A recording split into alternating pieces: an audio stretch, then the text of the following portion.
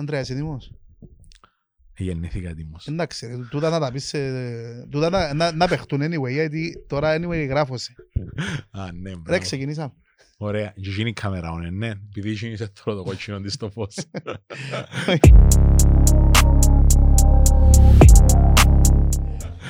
Έχουν και δυο. Ωραία. Ανδρέας Κολοκοτρώνης σήμερα μαζί μου. Ναι. Όχι να νομίζω συνέντευξη, αν Όχι, νομίζω ότι όχι, για όχι. συνέντευξη Είναι ωραία κουβεντούα μεταξύ φίλων που γνωριστήκαν πρόσφατα. σε ένα κλαμπ. Όχι σε ένα κλαμπ, μες στο κλαμπ. Μες στο κλαμπ. Είπα να μην το Εν έχει ποτέ. άλλο. Σωστά. Ένα κλαμπ έχει Λευκοσία. Ανδρέας, πολλοί ξέρουν τον ως Cinemart CY. Ναι. Το καλλιτεχνικό μου. Το καλλιτεχνικό. Όχι, το καλλιτεχνικό σου, ένα άλλο να αναφερθούμε μετά στο καλλιτεχνικό. Δεχτώ. Δέχεσαι να Ναι, το ναι, πούμε? ναι, φυσικά. Για όσους δεν τον ξέρουν, ενώ ο Ανδρέας Λεπουρέκ στο Facebook, για να ξέρουν και οι δικοί του ότι είναι ζωντανός, ναι, δάμε μαζί μας σήμερα Περιστασιακά βάλω καμιά φωτογραφία για να δείξω ότι ξέρεις. και ασχολείσαι κυρίως με την κινηματογράφηση, γιατί σήμερα ήρθες δάμε να γράψουμε ένα επεισόδιο και έχει 3 ώρες στείλουμε στούντιο. Σήκωσα σου το στούντιο πάνω βασικά. Ναι, παιδιά, ό,τι έχω και δεν έχω σε εξοπλισμό σήμερα, δουλεύει. Τάραξε, ναι.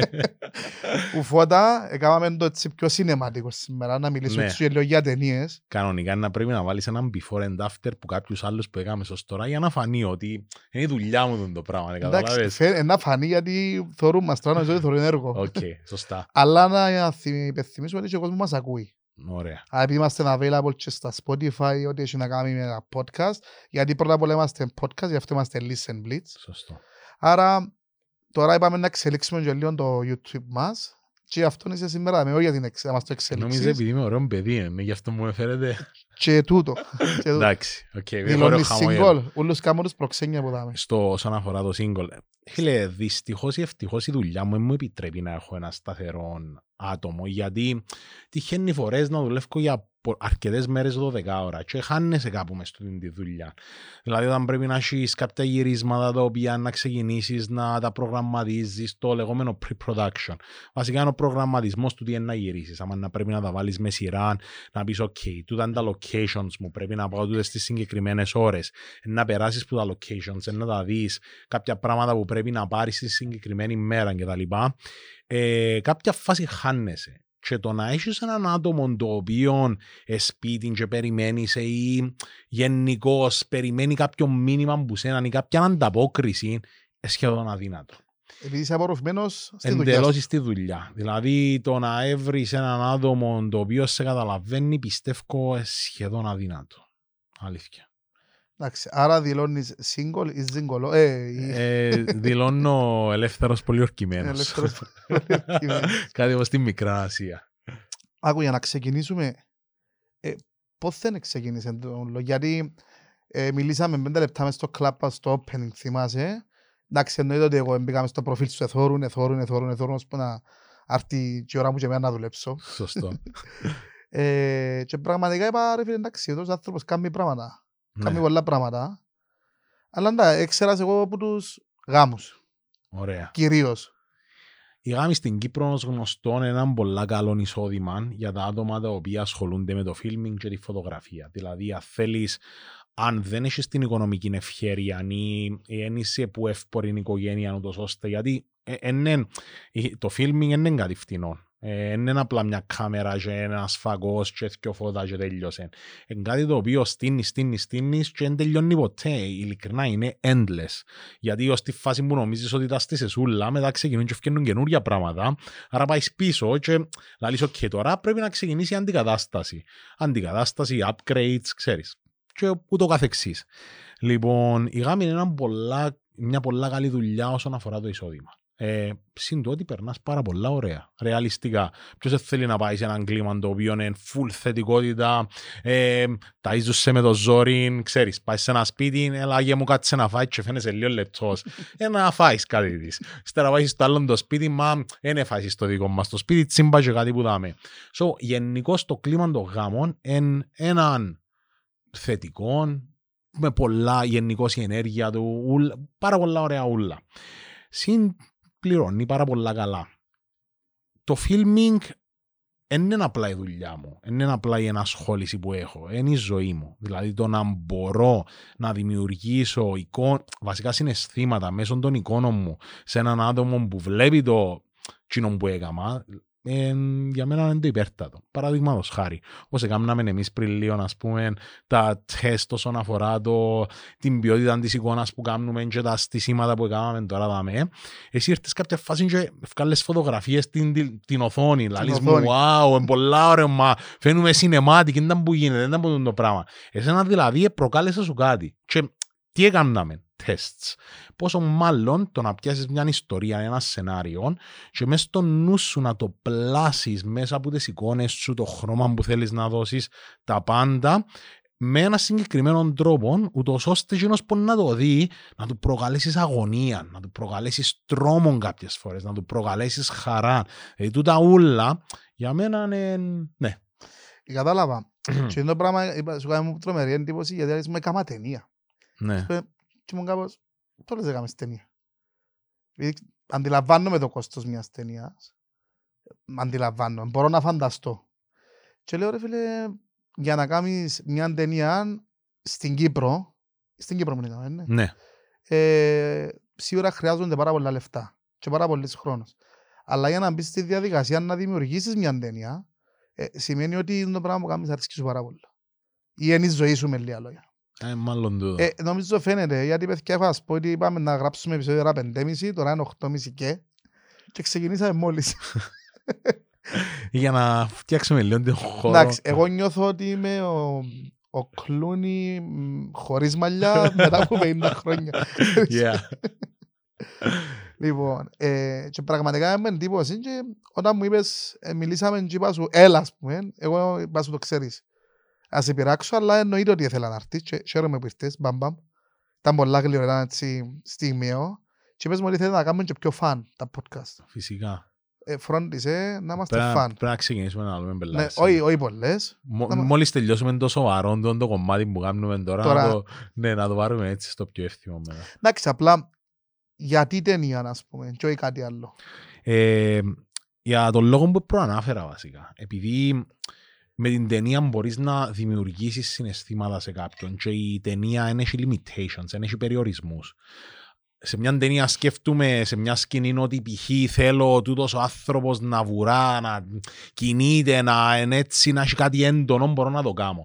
Ενώ όταν πάει σε μια διαφήμιση έχεις κάποια προκαθορισμένα πράγματα που πρέπει να κάνεις tics ή έχεις κάποια πράγματα τα οποία πρέπει να ακολουθήσεις, κάποια guidelines. Στην ταινία απλά πιάνεις το σενάριο, βλέπεις το και μετά αποφασίζεις τι τροπή θέλεις να πάρει. Δηλαδή μπορεί να πιάσεις ένα σενάριο το οποίο σε πρώτο διάβασμα να λίγο φαν και να πεις ok, μπορεί να λέω χιουμοριστική κομμωδία και μέσω των σκηνών η τροπή που να του δώσεις να βγάλει κάτι εντελώς διαφορετικό στο τέλος. Να είναι κάτι σαν λίγο τρόμου μαζί με χιούμορ στο...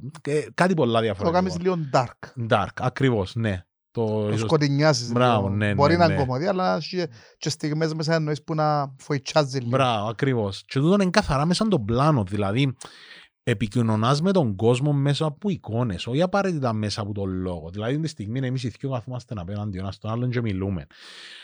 Σε μια ταινία μπορεί να έχει μια σκηνή 5 ολόκληρα λεπτά, στο οποίο απλά να βλέπεις έναν άνθρωπο να περνά την ώρα του και να την περνά με έναν τόσο συγκεκριμένο τρόπο, και μέσα από τα πλάνα να το βλέπεις εσύ, καθώς είσαι στον καναπέ σου απλωμένος με τα chips σου, τα popcorn σου, και να σου βγάλει κάτι και να λύσεις ρε φίλε, αυτός ο άνθρωπος που βλέπω τώρα, αλήθεια, κάνει εδώ το πράγμα. Πίσω από τις κάμερες πιστεύω ότι που για μένα ξεκινάει η μαγεία των ταινίων, όχι κατά ανάγκη μπροστά. Εμείς πίσω από τις κάμερες στείλουμε τα πάντα, ούτως ώστε να έρθει ο ηθοποιός και να μπορέσει να βγάλει που μέσα του εκείνο που πρέπει να βγάλει. Φυσικά πάντα μέσα από τις οδηγίες του σκηνοθέτη. Δηλαδή ένας ηθοποιός να τον αφήγει σαν εξέλεκτον, κάτι σαν μια γυναίκα στην περίοδο της. Είναι εντελώς... Κάπου εδώ ξεκινούμε. Λοιπόν, οι ηθοποιοί επειδή είναι τόσο πολλά in touch, δηλαδή τα ακουμπούν τα συναισθήματα τους γενικώς, αν τους αφήσεις ανεξέλεκτους μπορεί να κάνουν πράγματα τα οποία ναι μεν που τη μια είναι πολλά καλά, που την άλλη όμως να είναι εντελώς κοινό που θέλεις να κάνουν. Άρα πάντα ξεκινούν πίσω από τις κάμερες και μεταφέρονται μπροστά. για να καταλάβω. Επειδή είπες μου πολλές πληροφορίες και θέλω τώρα εγώ Ναι. να καταλάβω. Είπες μου, είσαι ο σκηνοθέτης τώρα επειδή ανεβαίνει και η ταινία που έκαμετε. Λοιπόν, στις 15 Ιανουαρίου η ταινία θα είναι σε όλα τα K Cineplex στην Κύπρο και 2 μήνες αργότερα θα είναι στα Village Cinema στην Ελλάδα. Δηλαδή είναι μια παραγωγή διεθνής. Ναι, άρα όταν λες ότι είσαι σκηνοθέτης, πιάνεις το σενάριο, είναι γραμμένη η ταινία δηλαδή. Ναι, το σενάριο συγκεκριμένα έγραψε το Δημήτρης ο Τοκαρής. Ήταν ένα πολύ καλό σενάριο, απλά επειδή επίστευκα ότι μπορούσαμε να βγάλουμε δυνατότητες τις οποίες δεν ήταν σεναριακά γραμμένες, κάποια πράγματα, κάποιες σκηνές, πρόσθεσα αρκετά πράγματα τα οποία ήταν βασικά ούτως ώστε να κρατήσουν τον πιο νεαρό κόσμο. Γιατί, θα πούμε ένα παράδειγμα. Στη ζωή είναι ούλα ρόδινα. Είναι ούλα, ας πούμε, η αγάπη γνωρίζει ένα αγόρι, μια γυναίκα και μετά συνεχίζουν. Στη συγκεκριμένη ταινία η υπόθεση είναι μεταξύ ενός νεαρότερου σε ηλικίας άντρα με μια μεγαλύτερη σε ηλικίας γυναίκα, η οποία είναι παντρεμένη, η οποία είναι εθισμένη στα ναρκωτικά, η οποία προσπαθεί να μοιήσει στις κάποιου είδους... Οι ερωτελεστίες να πω, αλλά δεν είναι ακριβώς οι ερωτελεστίες, είναι στην καθημερινότητα της τέλος πάντων και να το δελεάσει χρηματικά και τον πιο νεαρό σε ηλικίας άντρα να τον έχει σαν sex toy, ας πούμε, να είναι ο γκόμενος της. Άρα πιάσαμε και λίγο insight που είναι.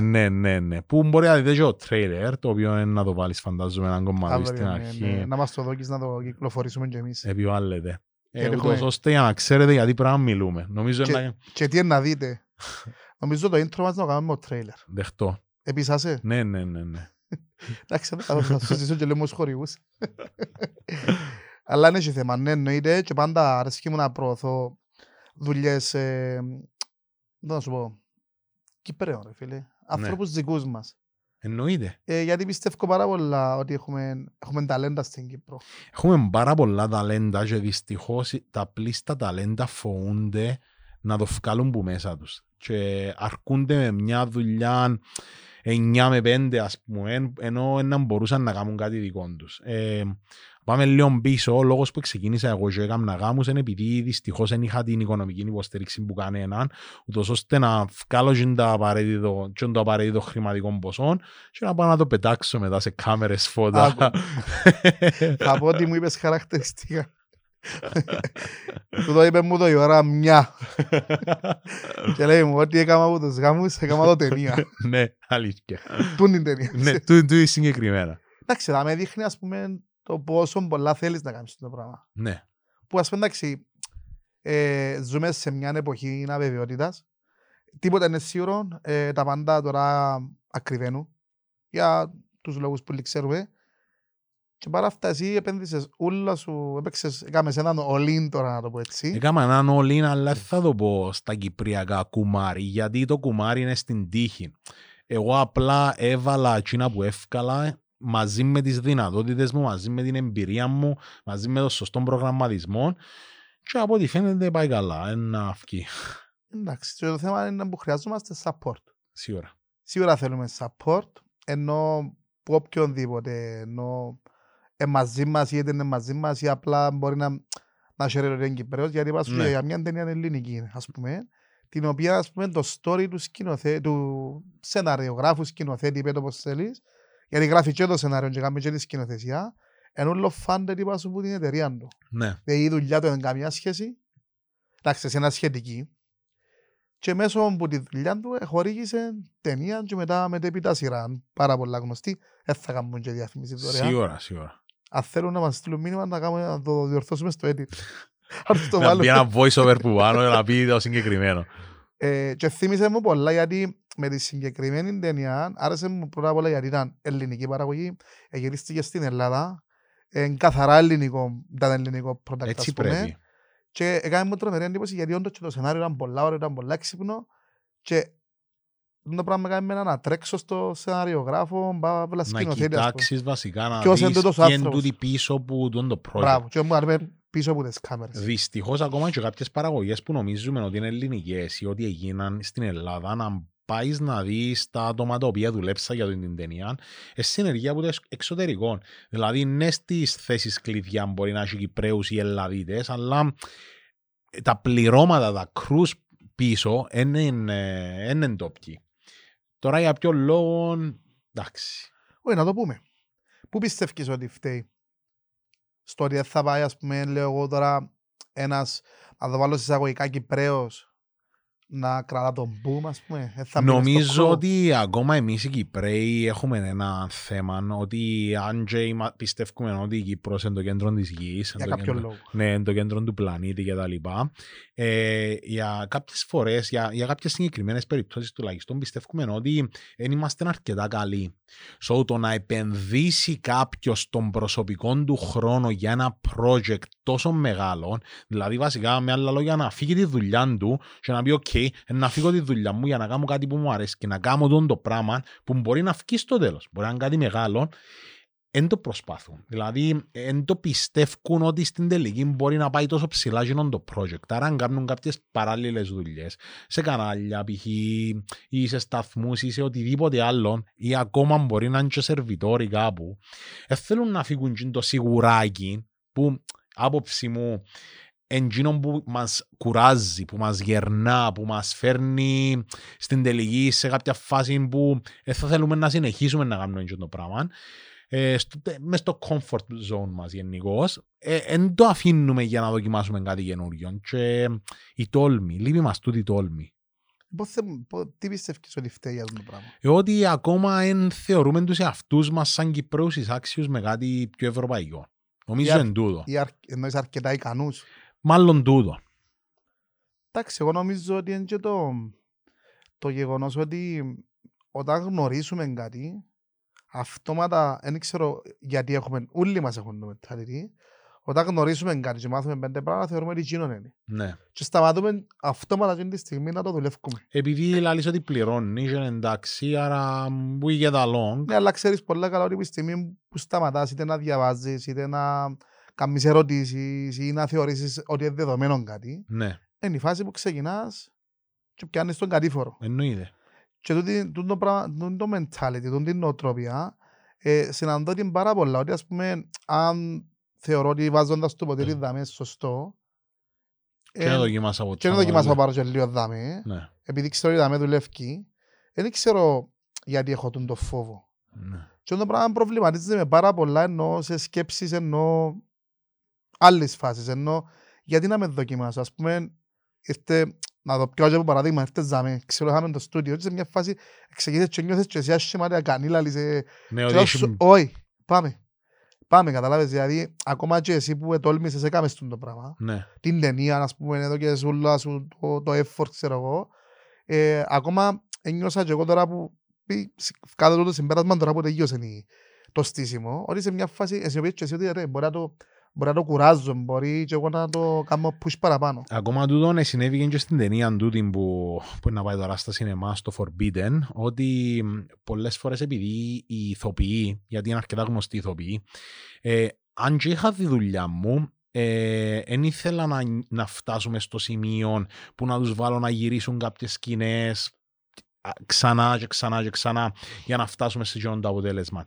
Η αλήθεια είναι ότι ήταν πρόθυμοι ήδη να το κάνουμε και το ξανακάνουμε και το ξανακάνουμε και κάνουμε να νιώσω πάρα πολλά νέτα, γιατί εντάξει στα 35 μου μπορώ να πω ότι έχω τόση πολλή εμπειρία με το να δουλέψω με ηθοποιούς, αλλά σίγουρα δουλέψα με αρκετόν κόσμο ως τώρα.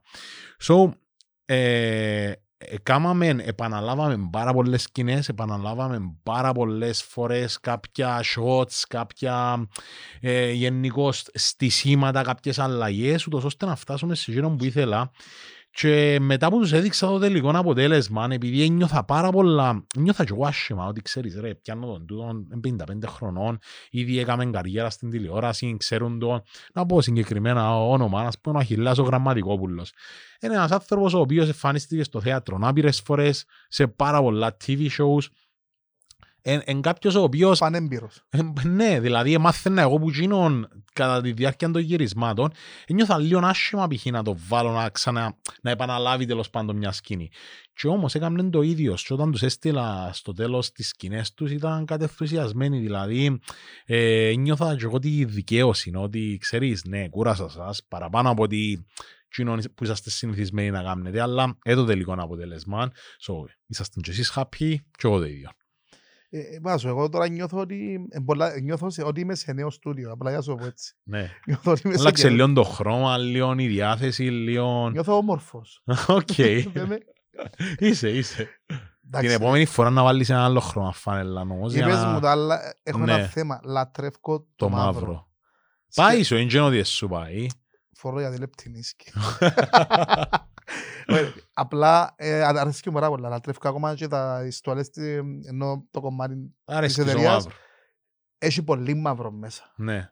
Αρέσει και μου πάρα πολύ. Είσαι dark δηλαδή. Όχι, θεωρώ ότι το μαύρο είναι ένα από τα χρώματα του class. Ναι, είναι η αλήθεια. Και εντάξει, αρέσει και μου σαν χρώμα και προσδίδει προς το class. Αρέσει και μου έτσι. Το class, όχι το luxury, καταλάβεις. Τότε έχεις κύρος, έχεις το άλλο, αρέσει και πάρα πολλά. Ακόμα και το λόγο σου είναι πάνω σε μαύρο στημένο, άρα... Το λόγο ουσιαστικά είναι μαύρο. Οκ, απλά επειδή ήταν ήδη μαύρος ο τοίχος. Ναι, είπα να κάνουμε μαύρο τον τοίχο για να κάνουμε... Μπορούσαμε να κάνουμε θρήν να φκένει έξω. Απλά εντάξει, όντως και η φιλοσοφία όλων το mentality του podcast ενώ τον branding είναι πάνω στα μαύρα χρώματα. Πρέπει να βάλω και εγώ κάτι μαύρο δηλαδή. Όχι, εσύ... Ήρθα με το πράσινο μου. Φίλε, εσύ ήρθες, είσαι host και usahtes πως θέλεις. Okay. Εγώ έχω κάποια issues. Δέχτω. Όλοι έχουμε κάποια issues. Σίγουρα εννοείται. Άλλους φαίνεται παραπάνω, άλλους πιο λίγο. Άρα, ας ρωτήσω κάτι άλλο τώρα που μου ήρθε. Ας πούμε, έδειξες το αποτέλεσμα από κάποιες σκηνές. Να μου ήταν η απάντηση που έπιασες. Η αντίδραση τους ήταν... Γενικώς ήταν πολλά θετική. Με το τι άκουσα, το τρόπος που... Ξέρεις, είναι ακριβώς τούτο που αρχίσαμε τη συζήτηση. Δημιουργάς συναισθήματα σε ανθρώπους, γενικώς με τις ταινίες, πόσο μάλλον με τα άτομα που επέξαν σε εκείνη την ταινία και μετά βλέπουν για πρώτη φορά τον εαυτόν τους με τούτον το look. Γιατί... Ρεαλιστικά είναι το ίδιο να παίζει στην τηλεόραση σε έναν κανάλι ή κάτι κρατικό το οποίο απλά πρέπει να βγει σκηνή και να πάει παρακάτω. Είναι πιο εμπορικό να το πούμε, πιο mass production. Ακριβώς. Με κάτι που μπορεί να επαναλάβουμε 10 φορές για να βγάλουμε 20 δευτερόλεπτα. Εντζήνω που το συμπεράσμα που βγάλω τώρα είναι το εξής ότι λέω τώρα πιο από κομμάτι της μουσικής, άμα παίζω ας πούμε μουσική θεωρώ ότι είναι μεγάλος, αλλά κάποιος που το ακούει ας πούμε, έχει φορές που δεν γίνονται και άλλο ρε είναι πιεν καλά η νύχτα και πίστεψε τις φορές που είπα είναι πιεν καλά η νύχτα. Ήρθεν κόσμος και πες σου... Και τα καλύτερα feedback. Ναι. Ενώ ας πούμε νύχτες που νιώθα ότι πήγα καλά, μπορεί να μου λένε κανένας και τίποτε. Okay. Και εν τούτο που καταλαβαίνω, αλλά εντάξει το συναίσθημα να σου πει κάποιος ρε φίλε ξέρεις, πέρασα πολλά ωραία ή ρε φίλε ήταν το πράγμα που έκαμε και ας πούμε έκαναμε τώρα τα τεστ και νιώθα ότι κάτι γίνεται δάμε. Δυστυχώς όσον και να πεις ότι σε απασχολεί ότι κάνεις το για τον εαυτόν το 100%, τον εαυτό σου 100%. Θέλεις να ακούσεις. Την ώρα μπορεί να τα ακούσεις και το πράγμα είναι να πεις ναι ρε έκανα το για τον εαυτό μου αλλά το ότι άρεσε και σε άλλους. Εντάξει, είναι ωραίο το credit που πιάνεις και εν έχει άνθρωπο που δεν του αρέσει και το credit. Αντιθέτως, εμείς οι άνθρωποι θα μας αρέσει και η σύγκριση, η παρατήρηση και όλα όλα που μας φορτώνουν. Πρέπει να τη δεχόμαστε όμως. Δηλαδή ακόμα και αν είναι έναν άτομο το οποίο εμπιστεύουμε ότι είναι ικανόν βάσει των εμπειριών του ή κάποιων πραγμάτων τέλος πάντων να μας δώσει την παρατήρηση, πάλι πρέπει να ακούμε, να τη λαμβάνουμε ελάχιστον υπόψη μας, να βλέπουμε κάποια πράγματα και ύστερα να πάμε στον drawing board, δηλαδή να πάμε πίσω να κάνουμε κάτι καινούριο, να το έχουμε λίγο υπόψη μας, μπορεί και να μάθεις κάτι. Κοινό που λέω εγώ είναι, σκέψεις δικές μου είναι ότι για να σου πει κάποιος κάτι σημαίνει κάτι είδε που εσύ δεν μπορείς να το δεις. Ναι, και τυχαίνει πάντα. Ναι, είτε κακόν είναι, είτε καλό, εμένα δεν με απασχολεί τόσο, δεν μπορώ να ξεχωρίσω το κακό από το καλό. Ναι. Δηλαδή οποιαδήποτε παρατηρήση, ας πούμε και κάτι να πει εν τέλεια, εγώ να πιάσω τα αρνητικά. Όχι με την κακή έννοια. Ναι. Με την καλή, ας πούμε, γιατί να μου πείτε το πράγμα, σημαίνει ότι κάτι είδε που εγώ δεν μπορούσα να το καταλάβω, γιατί εντάξει, είναι πολλά διαφορετικό να βλέπεις κάτι που έξω και να είσαι σε μια κατάσταση, να είσαι μέσα. Και πάντα εγώ γουστάρω τα αρνητικά σχόλια και γι' αυτό είναι το που λατρεύω τα hate comments. Και όταν πιάσα το πρώτο hate comment, ναι, όταν πιάσα το πρώτο hate comment, εντάξει, που χαρακτηριστικά θυμώ έτσι γελώ, αλλά τι κάνουμε για να πασίς. Φίλε, γελάσα, αλλά πίστεψε που η μέρα μου βγάλει το hate comment, εγώ χάσα και 5-6 κιλά. Θα σου πω, να περιμένεις να περάσει ένας χρόνος και να του γράψεις που κάτω δεν με δωράς, που ξέρεις. Πώς σου φάνηκα τώρα. Και όμως, τσίνον το άτομο μπήκαν και είδες σε. Δηλαδή κάποιες φορές δεν τον που λαλούμε, δεν μ' αρέσει η συγκεκριμένη φρασιολογία που λαλούμε haters κτλ. Αλλά και εκείνοι μπορεί να σου γράψουν έναν κακό comment, μπήκαν στον κόπο, όχι μόνο, δηλαδή δημιούργησες του κάτι του ανθρώπου. Ακριβώς. Δηλαδή όχι απλά να κάτσει να το δει, να μπει, να πατήσει με το mouse του που κάτω, να το γράψει πάνω στο keyboard του και να πατήσει και το enter. Δηλαδή σκέφτηκε όλο το process, σημαίνει κάτι καλό να κάνεις. Εγώ πρώτα χάρηκα γιατί κάποιος με πρόσεξε. Ναι, οκ. Κάποιος σε πρόσεξε ρε φίλε επιτέλους. Και δεύτερο γράφει με ένα comment, οκ, δηλαδή ο άνθρωπος μπήκε στη διαδικασία να ασχοληθεί μαζί μου. Φίλε, ένιωσα ωραία από την φάση. Ασχέτα με το αρνητικό σε εισαγωγικά. Εντάξει, φίλε, πραγματικά ένιωσα απίστευτη χαρά. Άρα φίλε, κάποιος ασχολήθηκε επιτέλους μαζί μου. Έχουμε 60 κάτι επεισόδια ρε φίλε και έγραψε με ένας άνθρωπος κάτι μια φορά. Ένιωσα πολλά ωραία, αλλά είπα, λόγω της εμπειρίας μου και λόγω των δουλειών που κάνουμε, επειδή έρχομαι σε επαφή με πάρα πολύ κόσμο, δεν θεωρώ πλέον κάτι κακό, είναι θέμα πώς το αντιλαμβάνεσαι. Δηλαδή, ας πούμε, προχτές συγκεκριμένα έγραψα κάπου ένα comment, το οποίο ήταν καθαρά ενημερωτικό, για έναν καταναλωτή που είχε παράπονο με κάτι. Φίλε, έμπηξε μου, πραγματικά έμπηξε μου, ότι ένα ασχοληθήκε και ασχολήθηκα εγώ μαζί του και είπα, «ΟΚ ρε φίλε, δεν ήταν το παίρνουμε, χάρηκα που σου είπα, και κλείσαμε κουβέντα». Και που θέλω να καταλήξω είναι ότι πολλοί κόσμος δεν μπορεί να αντιληφθεί ποιο κόμμεν είναι καλό και ποιο κόμμεν είναι κακό. Που στην ουσία όμως λέω, δεν έχει καλό ή κακό κόμμεν. Το θέμα είναι πώς θα το αντιληφθείς. Ακριβώς, γιατί ξέρεις, πολλές φορές που λέμε είναι αντικειμενικό και υποκειμενικό. Κάποια πράγματα είναι αντικειμενικά, δηλαδή π.χ. τώρα, τι να σου πω, αν το ποτήρι το δύο άλλο τσεπί, μα δεν είναι το ωραίο το δικό σου το ποτήρι και εσύ είσαι με το σύθρο το έτσι, είναι αντικειμενικά πιο ωραίο το δικό σου. Αλλά αν είχα και εγώ έναν πορτοκαλί δάμε, να ήταν υποκειμενικό, δηλαδή μπορεί να πει άλλος, εγώ προτιμώ τον μπλε παρά το πορτοκαλί. Άρα ο σπονσόρας σου πρέπει να βάλει ένα ποτήρι δάμε, να έχω και εγώ. Ήδη έλαβαν τα μηνύματα, Ανδρέα μου, ο κόσμος δάμε αν θέλεις να έχουν και guest. Πρέπει να μας δεις λίγο. Αν θα είμαι ο πρώτος πάντως guest που να πιάσει από το ποτήρι, θα το διαφημίσω εγώ. Συγκεκριμένα απλά για να τον κάνω expose τώρα, είπε μου θέλει να το βάλω και το όνομα του πάνω. Ωραία, οκ. Εντάξει, άρα Ανδρέα μου είσαι πλήν ένα ποτήρι. Ναι, με όνομα. Με όνομα. Να πληρώσεις και το embroidery. Λοιπόν, να πάμε πίσω στην ταινία. Λοιπόν, το ότι όμως ήρθε και πες μου έκαμα ταινία. Είπα σου στην αρχή δεν ήξερα, ενθουσιάστηκα, αλλά τώρα το λαλή μου αλήθεια, ξεπεριπέτει. Αλήθεια τώρα. Εντάξει, λογικό. Ναι, εντάξει ρε φίλε, γιατί να σου πει άλλες έκανα ταινία ρε φίλε, είναι πολλά δύσκολο πράγμα. Πρώτα απ' όλα αν το πιστεύσεις ότι άλλος έκαμε ταινία, λογικά μπορεί να περάσει πονούς ότι έκαμε μια φτηνοπαραγωγή, που έγιναν το με 2-3 παρές του και κανένα location έτσι, καθόλου διαλόγους, τίποτε ιδιαίτερο, τίποτε προγραμματισμός. Η αλήθεια όμως για να φτάσεις να κάνεις ταινία μεγάλου μήκους, σίγουρα πρέπει να περάσεις του μικρού μήκους. Και εγώ μέσα από τα χρόνια έκανα τις ταινίες μικρού μήκους μου, πέρασα από το στάδιο και εντιά που καταλάβεις ότι εν τελειώνει το filming και πάντα να θέλεις κάτι έξτρα, κάτι παραπάνω. Μετά που βλέπεις ότι οι ταινίες μικρού μήκους που έκαμε, είχα κάνει μια, την πρώτη μου ας πούμε το 19 συγκεκριμένα. Τα ονόματα να τις βάλουμε και πάνω αυτό. Ναι, λοιπόν, η πρώτη είναι, μπορεί να τη δείτε και στο Vimeo, κανονικά ανεβασμένη, είναι το Hope. Τότε ήταν η πρώτη μου ταινία μικρού μήκους και τι μπορούσα να κάνω για αυτήν την ταινία. Έπιασα τον τετράποδο μου, έχω έναν πολλά όμορφο husky. Έπιασα την τότε κοπέλα που είμαστε σε σχέση μαζί. Και από έμπρι. Ναι. Σήμερα δεν ξέρω αν έχει άλλες.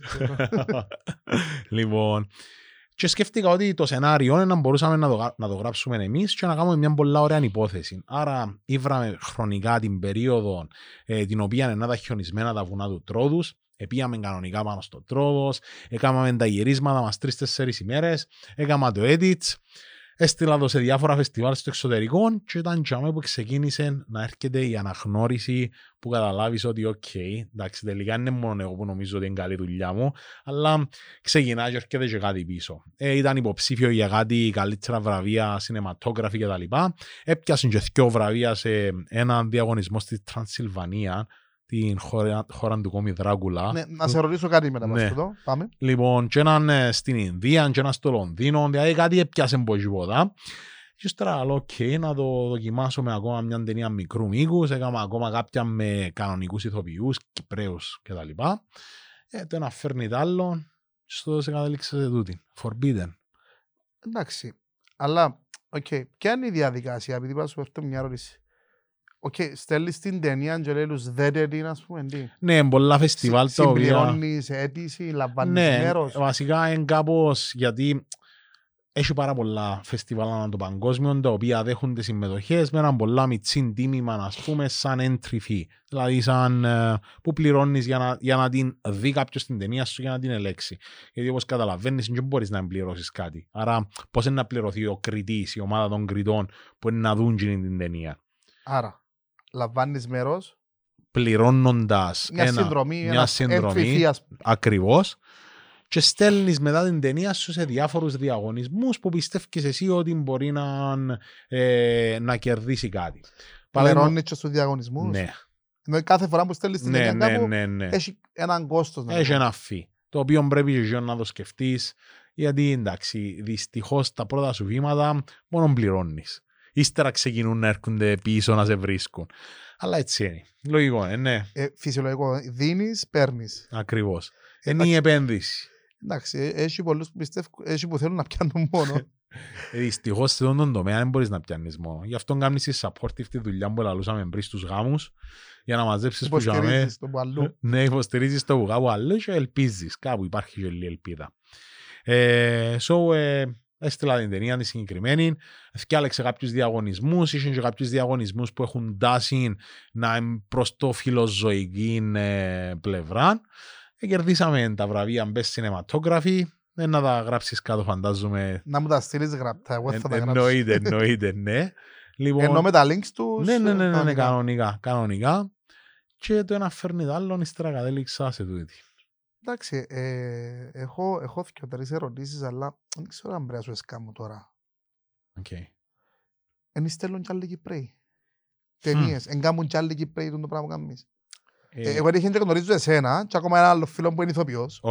Και να έρθει σε επόμενο podcast. Ωραία. Να φροντίσουμε να είναι το επόμενο μετά από εσένα. Για να πάει για να κολλά, ναι. Σε filming.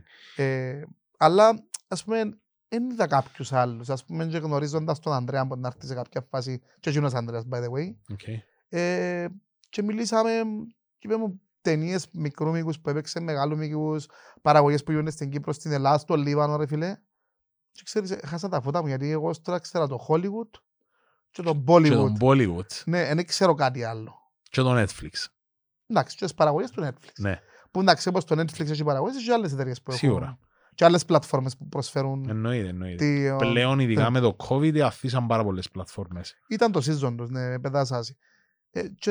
Τώρα θα σε ρωτήσω, υπάρχουν κι άλλοι άνθρωποι που κάνουν τη δουλειά? Εγνώρισες με που τη δουλειά σου? Να σου πω ειλικρινά, εγνώρισα, αλλά και οι ίδιοι νομίζω δεν θέλουν να το πάρουν σε το level που το κουντώ εγώ, που το κάνω force τέλος πάντων να πάει. Γιατί θέλεις, για να κάνεις το πράγμα και να το κάνεις, εγώ είμαι ειλικρινής πάντα όλα τα πράγματα όπως είναι, για να το κάνεις στο βαθμό που το κάνω εγώ, δεν πρέπει να είσαι τέλεια καλά. Και τι εννοώ με την άποψη. Πρέπει να είσαι διαθετημένος να θυσιάσεις πάρα πολλά πράγματα. Τα πάντα. Ναι, βασικά σχεδόν τα πάντα. Και κάποιος που να σε δει ένας τρίτος να σε αποκαλέσει λίγο μπελόν που λαλούμε και στα Κυπριακά. Γιατί να δει ότι κάνεις θυσίες τη μια πίσω από την άλλη. Ξεκινούν οι φίλοι σου, πιάνουν σε τηλέφωνο για να βγεις έξω την Παρασκευή τη νύχτα και εσύ είσαι πίσω από ένα κομπιούτερ και προσπαθείς να μάθεις μια καινούργια τεχνική. Πιάνουν σε το Σάββατο για να βγεις έξω και είσαι σε ένα γάμο. Την Κυριακή είναι το ίδιο. Τη Δευτέρα που περιμένουν ότι μπορεί να πάτε για κανέναν ποτό, μια και δούλευκες όλο το Σαββατοκυριακό, αντιλαμβάνονται ότι είσαι σε μια κάμερα και γυρίζεις κάτι για να κάνεις ένα τεστ, ούτως ώστε όταν το πάρεις την Τρίτη πίσω, που πάλι είναι να βγουν έξω για να μαζευτούν σε ένα σπίτι κάποιων φίλων, εσύ πάλι να είσαι πίσω από ένα κομπιούτερ. Διαρωτούνται γιατί δεν ευκαινείς πλέον μαζί τους, γιατί τους απαντάς πολλές φορές τα τηλέφωνα, γιατί όταν δουλεύεις στο τηλέφωνο έχεις το καπό αναποδογυρισμένο, γιατί δεν μπορείς να έχεις τούτα distractions. Δηλαδή πρέπει να δουλεύεις συνεχόμενα, χωρίς να ακούεις κάτι, χωρίς να βλέπεις κάτι άλλο. Μπορεί να κλείσεις και τα παραθυρόφυλλα. Για να με σε απασχολεί πλέον είναι τα ώρα έννοια, αν είναι νύχτα, αν είναι μέρα και τα λοιπά, και να μπορείς να είσαι πιο συγκεντρωμένος. Άρα πάντα εκείνος που είναι να σε δει ο τρίτος είναι να πει ότι ξέρεις κάπου δεν είσαι τέλεια καλά. Οι επελάνες. Αλλά είναι που είναι η μαγεία. Είναι που να βγει το πράγμα το οποίο ούτε εσύ μπορεί να το επίστευκες ότι είναι να βγει, αλλά να μένεις σίγουρος πότε είναι να έρθει. Τι φάση είναι να έρθει. Θυσιάζεις πάρα πολλά. Θυσιάζεις βασικά οτιδήποτε short term που λαλούμε, οτιδήποτε τώρα στο παρόν, προσωρινό. Οτιδήποτε προσωρινό για κάτι το οποίο είναι να έρθει μετέπειτα. Αν το κάνεις αρκετά καλά με σωστόν προγραμματισμό, σίγουρα είναι να έρθει το μετέπειτα. Αλλά πρέπει να είσαι διαθετημένος να κάνεις τις θυσίες του τώρα. Για το πιο μετά. Εντάξει, και θα το πάρουμε λίγο στην προσωπική ανάπτυξη. Ναι. Τώρα που μίλησες. Λαλείς, πρέπει να είσαι τόσο συγκεντρωμένος. Αφοσιωμένος. Ναι, πρέπει να είσαι focus, ας πούμε, τώρα που κάνεις. Λέω εγώ τώρα editing, ρε φίλε. Ναι. Καλή ώρα που κάναμε πριν, ας πούμε, δείχνες μου κάποια πράγματα, θεωρούσα κάποια πράγματα εγώ στο coloring για να το κάνουμε έτσι να φαίνεται όπως πρέπει να φαίνεται. Πόσο σημαντικό είναι το focus της ώρας σε τούν τη δουλειά. Ενώ, ας πούμε, θα σου πω γιατί να σε μπερδέψω τώρα με τη σκέψη μου. Πόσο σημαντικό θεωρείς ότι είναι το να είσαι συγκεντρωμένος και distracted, είτε από φίλους, είτε από εξώσεις. Ας σου το πω ακριβώς με τον το παράδειγμα. Πρέπει να είσαι τόσο συγκεντρωμένος που να μην σου περνά καν που το νουν ότι να σε πιάσουν οι φίλοι σου τηλέφωνο για να βγει έξω. Να μην σου περνά που το νουν ότι έχει μια κοπέλα κάπου που θέλει να ακούσει τη φωνή σου και να σου πει ότι σε αγαπά και ότι θέλει να περάσει ώρα μαζί σου. Δηλαδή πρέπει να μην σε απασχολεί τίποτα. Είσαι για μέ και κάνεις εκείνον το πράγμα και πρέπει να είσαι 100% συγκεντρωμένος. Οτιδήποτε άλλο είναι περιττόν. Κάποια φάση είναι να πεινάς φυσικά τόσο πολλά που είναι να πρέπει να σηκωθείς να πάει να φάεις, λογικό. Αλλά, ναι, αλλά επειδή ο σωστός προγραμματισμός φέρνει το καλύτερο αποτέλεσμα, πρέπει να έχεις έτοιμο το φαΐ σου για να πάεις να πιέσεις να φάεις και να επιστρέψεις στο συντομότερο. Γιατί δυστυχώς ή ευτυχώς, δεν μπορεί να σπάζεις συνέχεια την ώρα σου σε πελάρες για οτιδήποτε άλλο.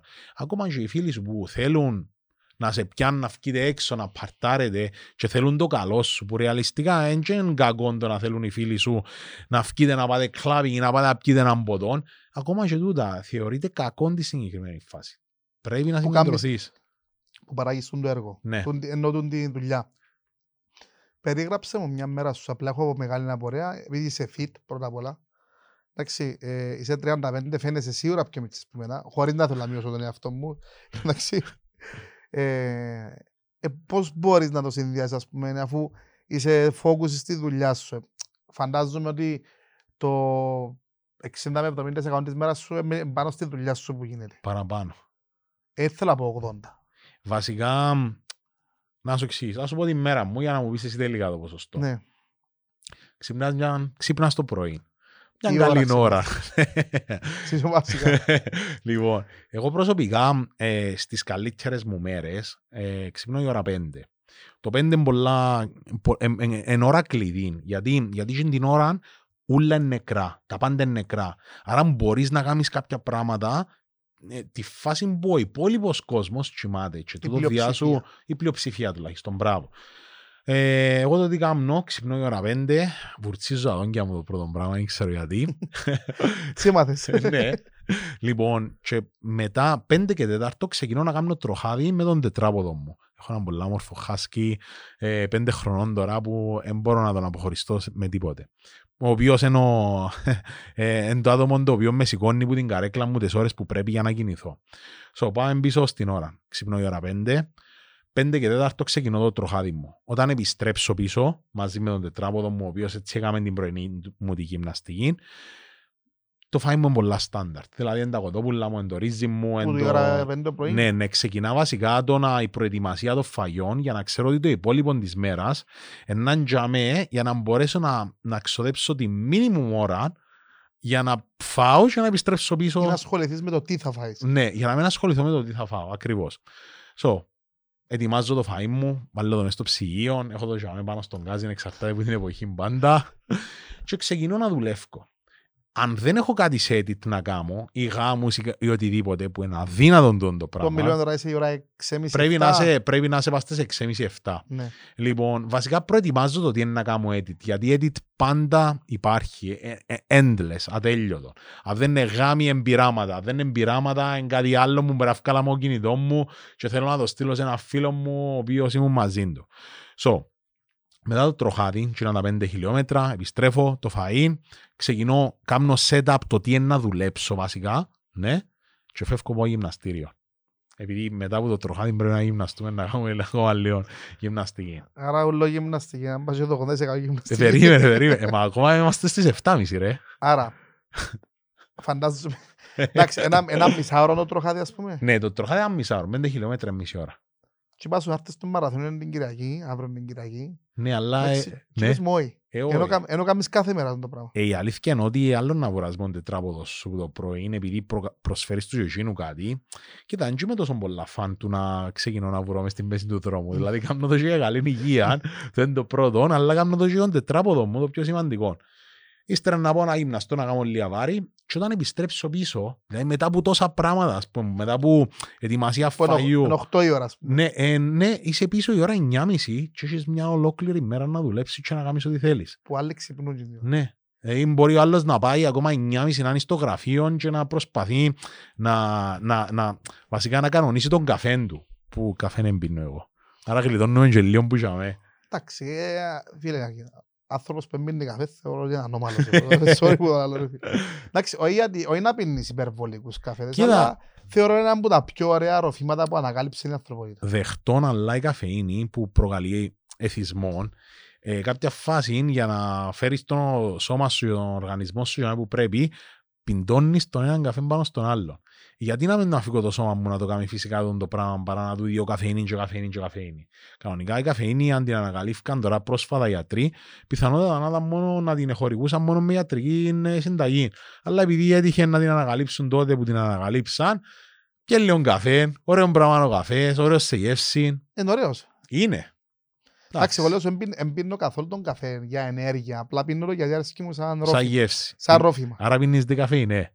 Όχι. Είδες, γιατί δεκαφέινε, είναι το ίδιο πράγμα. Είναι τυχαίο, είναι το έψα, είναι και το δεκαφέινε, αλλά είναι το πράγμα που μου αρέσκει. Νομίζω πως είναι ήδη θα πιάνει και ένα boost που δεν το νιώθεις πλέον, αλλά είσαι λίγο εθισμένος στο να πιείς λίγο καφέ και να σου δώσει κάτι έξτρα. Κάποια φάση το απόγευμα καλή ώρα τώρα. Εγώ μπορεί να σήμερα να πιω 4 καφέδες, 3. Σήμερα μπορεί να πιω ούτε και ένα. Στους 4 καφέδες η καρδιά σου μισάσε. Γενικά που μισά το σώμα μου, το μισό φαίνεται. Στέλνει μου μηνύματα, αλλά εγώ δεν. Εντάξει, μετά που το τροχάδι, που το φαΐν, που τη γυμναστική την έξτρα είμαι πίσω η ώρα 9.30, έχω μια full μέρα να κάνω ό,τι θέλω. Άρα και που τις 9.30-10 ως τι ώρα μάχεσαι πας στη δουλειά. Εξαρτάται πάντα, επειδή η δουλειά μου εμένα είναι σταθερή. Δηλαδή, αν έχω μέρα να κάνω edits, να δουλεύω στο απόγευμα, πρέπει να πάρω τον τετράποδο μου πάλι ένα γυρό και μετά να έρθω πίσω να ξανακάτσω πάνω στο κομπιούτερ, γιατί μπορεί να πρέπει να μάθω κάτι καινούριο. Επίσης, το filming δεν τελειώνει ποτέ, μαθαίνει συνέχεια. Δηλαδή, φκαινούν ταινίες στο εξωτερικό που πρέπει να δεις, να κατανοήσεις. Θωρείς ταινίες. Ναι, θωρώ ταινίες και είμαι πάρα πολλά φαν του σινεμά. Αρέσκει μου πάρα πολλά το experience, η εμπειρία που σου διά το σινεμά. Και όταν πάω σινεμά, πιάνω και λίγο popcorn με βουτύρο. Άρα πάει σινεμά. Αρέσκει μου πάρα πολλά. Επειδή είμαι σπίτι πάρα πολλές ώρες πίσω από ένα κομπιούτερ, προτιμόταν να δω μια ταινία, να μπω στον κόπο, να πάω, να κάτσω στις πολλά ώρες αναπαυτικές θέσεις ενός θεάτρου, ενός σινεμά είναι ωραίο το experience. Γενικώς λατρεύω το. Είναι το σπίτι σου. Είναι κάτι τέλεια διαφορετικό. Εντάξει, εμένα τώρα φεύγουν τις μου μνήμες γιατί έχει να πάω σινεμά. Επία κατά λάθος όταν ευκήγε έκαμε το βουράτε γετώνει την ταινία. Okay. Απλά έτσι Ναι. κάποιοι φίλοι θέλαν να πάμε. Εν το είδα ούλο γιατί ήταν μητσά η κόρη μου και είχε θέμα, so έφυγα στη μέση. Okay. Εν το απολαύσα. Πριν που εκείνο μπορεί να ήμουν φοιτητής. Αλήθεια. Ναι, να πάω σινεμά. Έχει πάρα πολλά χρόνια να πάω σινεμά.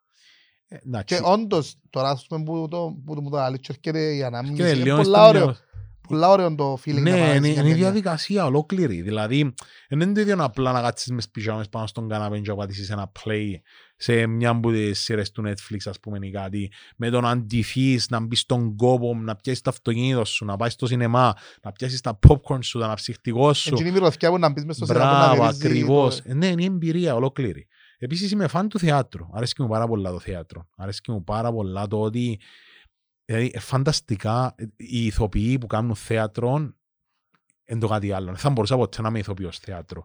Δηλαδή, δυσκολεύομαι κάποιες φορές να αποστηθήσω δύο απλές προτάσεις και πάω στο θέατρο και βλέπω κάποιον να κάνει έναν μονόλογο ο οποίος πάει 10 λεπτά, να αλλάσει το ύφος του 100 φορές μέσα από τον μονόλογο και να λέω ρε μπράβο. Τι το πράγμα εγώ είδα θέατρο που ήταν μονόλογος. Ολόκληρη παράσταση. Ένας ηθοποιός, ολόκληρη παράσταση. Εντυπωσιακό.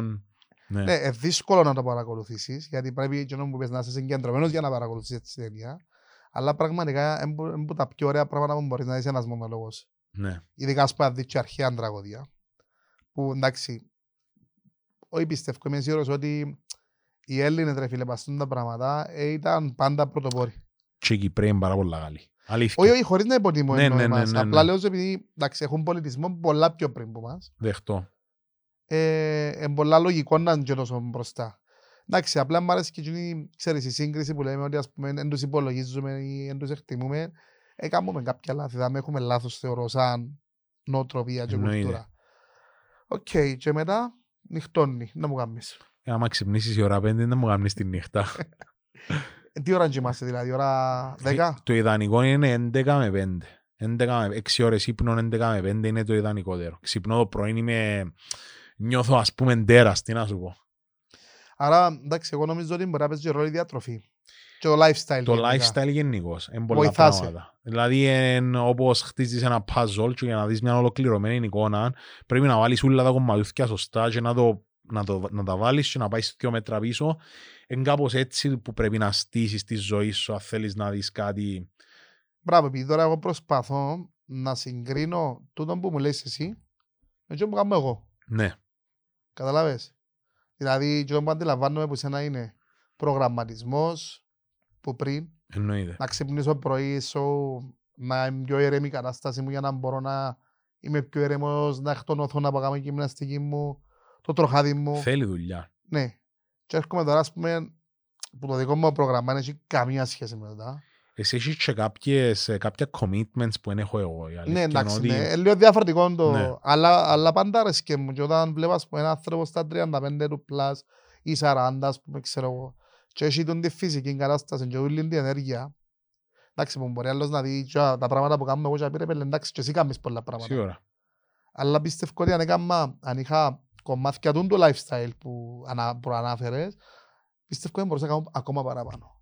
Και εντάξει, είναι αυτή φάση που πιστεύω να το ψάξω και εγώ σε το κομμάτι. Ναι. Γιατί αρέσκει πολλά το 5 AM Club, σε βιβλίο. Είναι.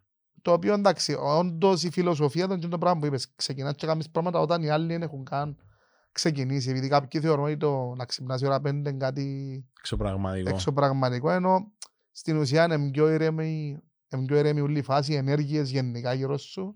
Ακριβώς. Και είσαι και εσύ πιο γλύωρος και πιο παραγωγικός στην ώρα σου. Και όταν ξυπνάς 5 που, δηλαδή, όπως και να το κάνεις, να πρέπει να πάεις για ύπνο πιο νωρίς, είναι πιο καλός ο ύπνος σου. Δηλαδή, το 6 ώρες ύπνου μεταξύ 11 και 5 δεν είναι το ίδιο να τις κάνω από τις 11 στις 5 παρά να τις κάνω από τις 3 το πρωί, ας πούμε, στις 9. Καμία σχέση.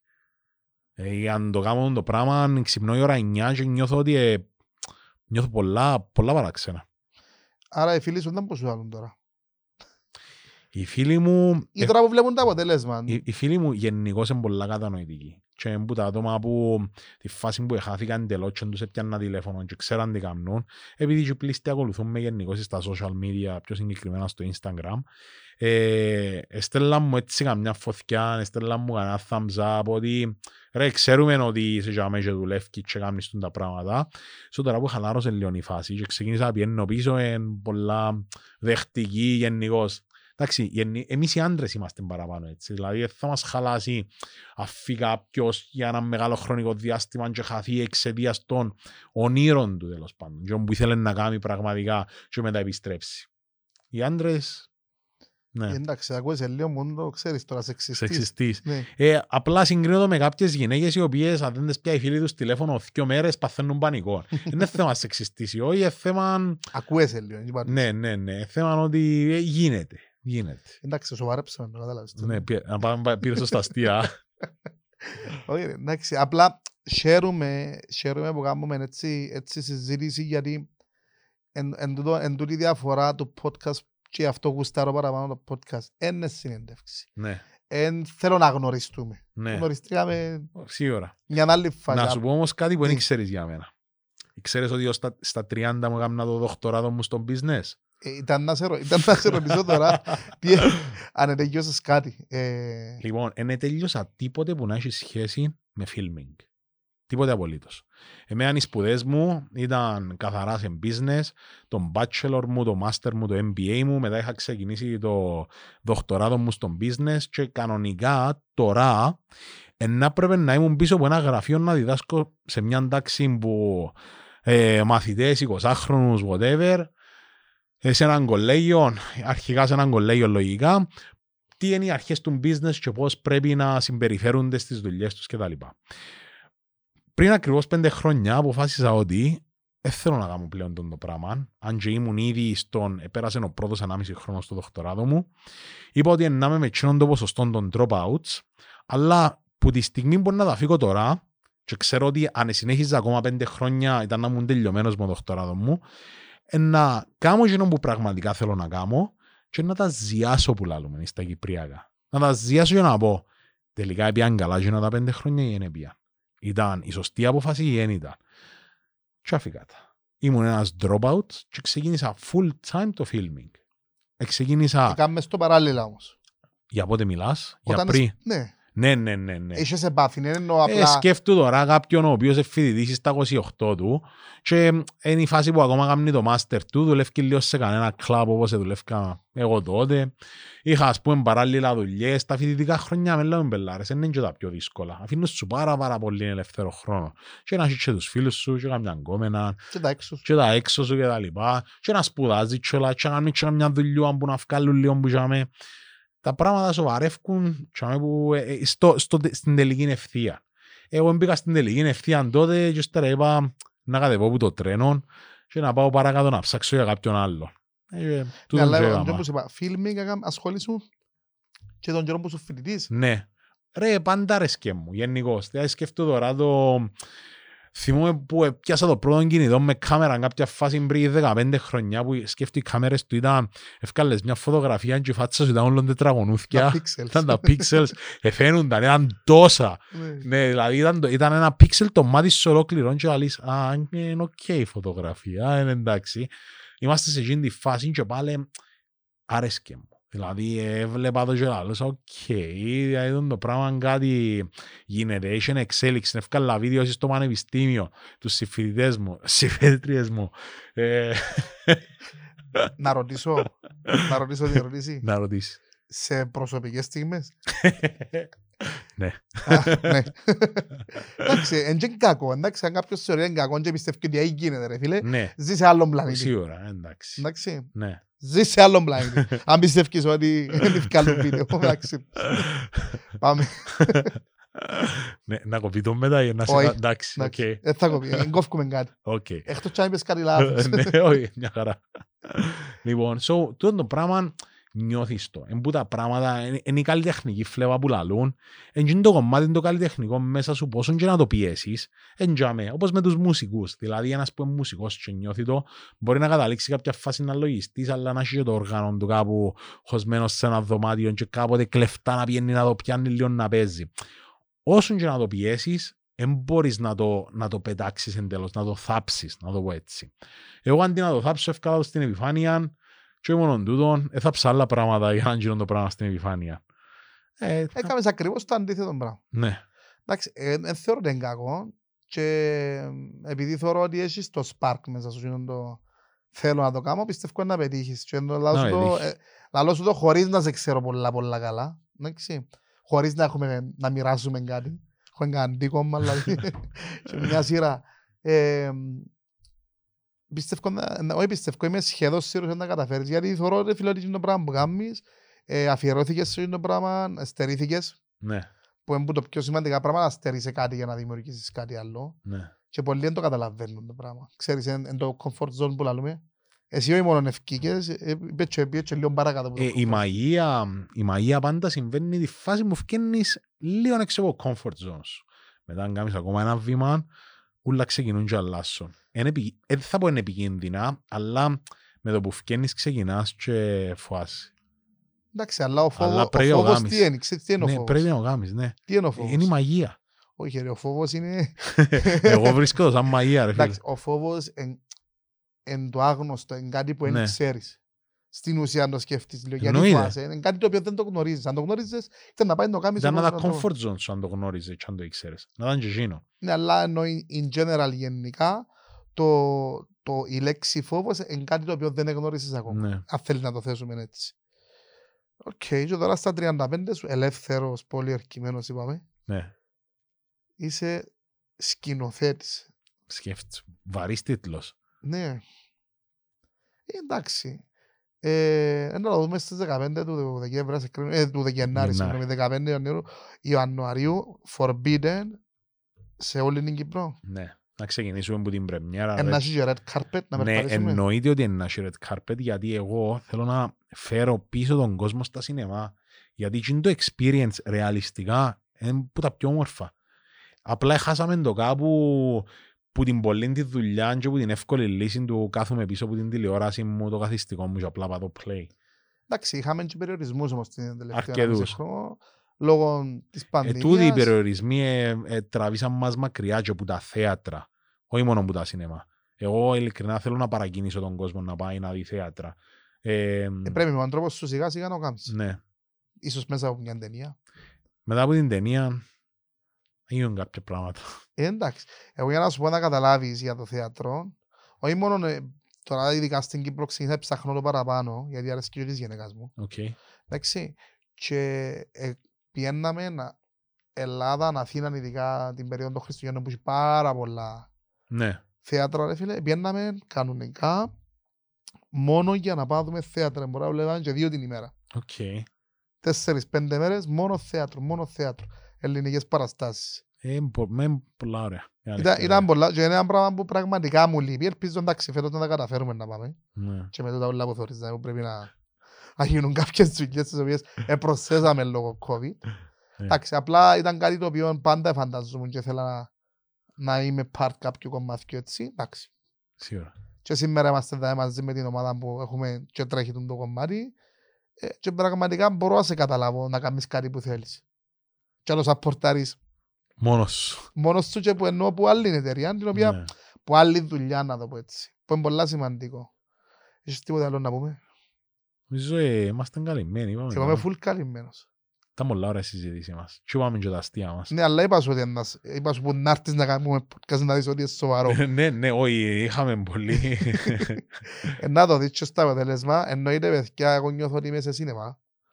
Και όσοι μας ακούτε μόνο από τα Spotify μας, κάνετε τον κόπο και πάτε να δείτε το επεισόδιο συγκεκριμένα. Εγώ νιώθω ότι παίζω σε ταινία του Hollywood. Να το δείτε, και δείτε το προηγούμενο βίντεο και μετά δείτε το επόμενο. Χωρίς να θέλω να πω κάτι για τις ικανότητες μου ή των παιδιών που κάνουν editing, αλλά να με ξεκινούμε και κάνουν τη διαφορά. Εντάξει, και τώρα εδώ και μας και έναν λόγο παραπάνω να θυκευάζουμε, να μαθαίνουμε 5 πράγματα παραπάνω όσον αφορά το coloring, το σετάρισμα και να πούμε και για τα φώτα. Όσοι θέλετε πληροφορίες, να σας βάλω τα link κάτω του Ανδρέα, πιάστε τον τηλέφωνο, αν δεν σας απαντάσει η ώρα κάπου να κάνει editing, το πιο πιθανό. Και να πούμε και ένα ευχαριστώ στους ανθρώπους που στηρίζουν τα ουλά, που είναι Dose the Shop, όσοι θέλετε τους σεξουαλικούς φθέρμους. Το οποίο είναι να μου φέρετε και εμένα, φαντάζομαι. Να σου φέρει. Ανδρέα, ακούεις, αν ακούεις ή αν βλέπεις, να δούμε ένα θωρίτσα podcast. Γιατί να σου το ζητήσουμε μια εβδομάδα μετά. Πορτοκαλί. Πορτοκαλί. Αναδείξαμε το θέρμο πόσο ωραίος είναι. Ενώ ο φίλος μας, ο Μπρέτο Home πλέον, με το equipment που σου άρεσε και το τραπέζι, αλλά δεν είναι προς πώληση το τραπέζι. Ούτε βιβλιοθήκη, ούτε τίποτε που props. Και η Τυφωτίου που συνεισφέρει από την αρχή, λαό το πάντα.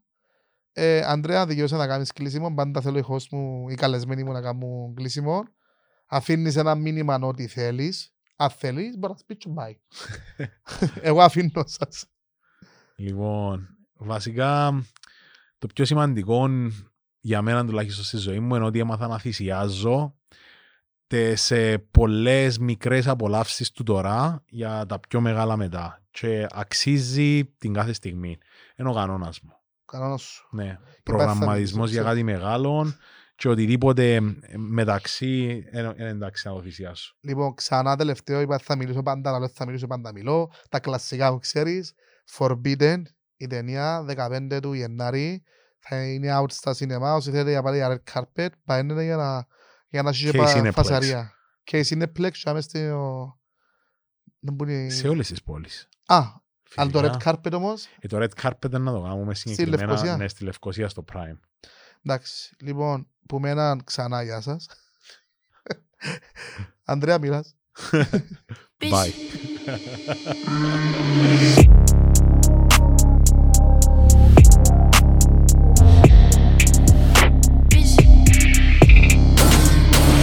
I'm generous and I'm going off, and it's at the top, fire to the block.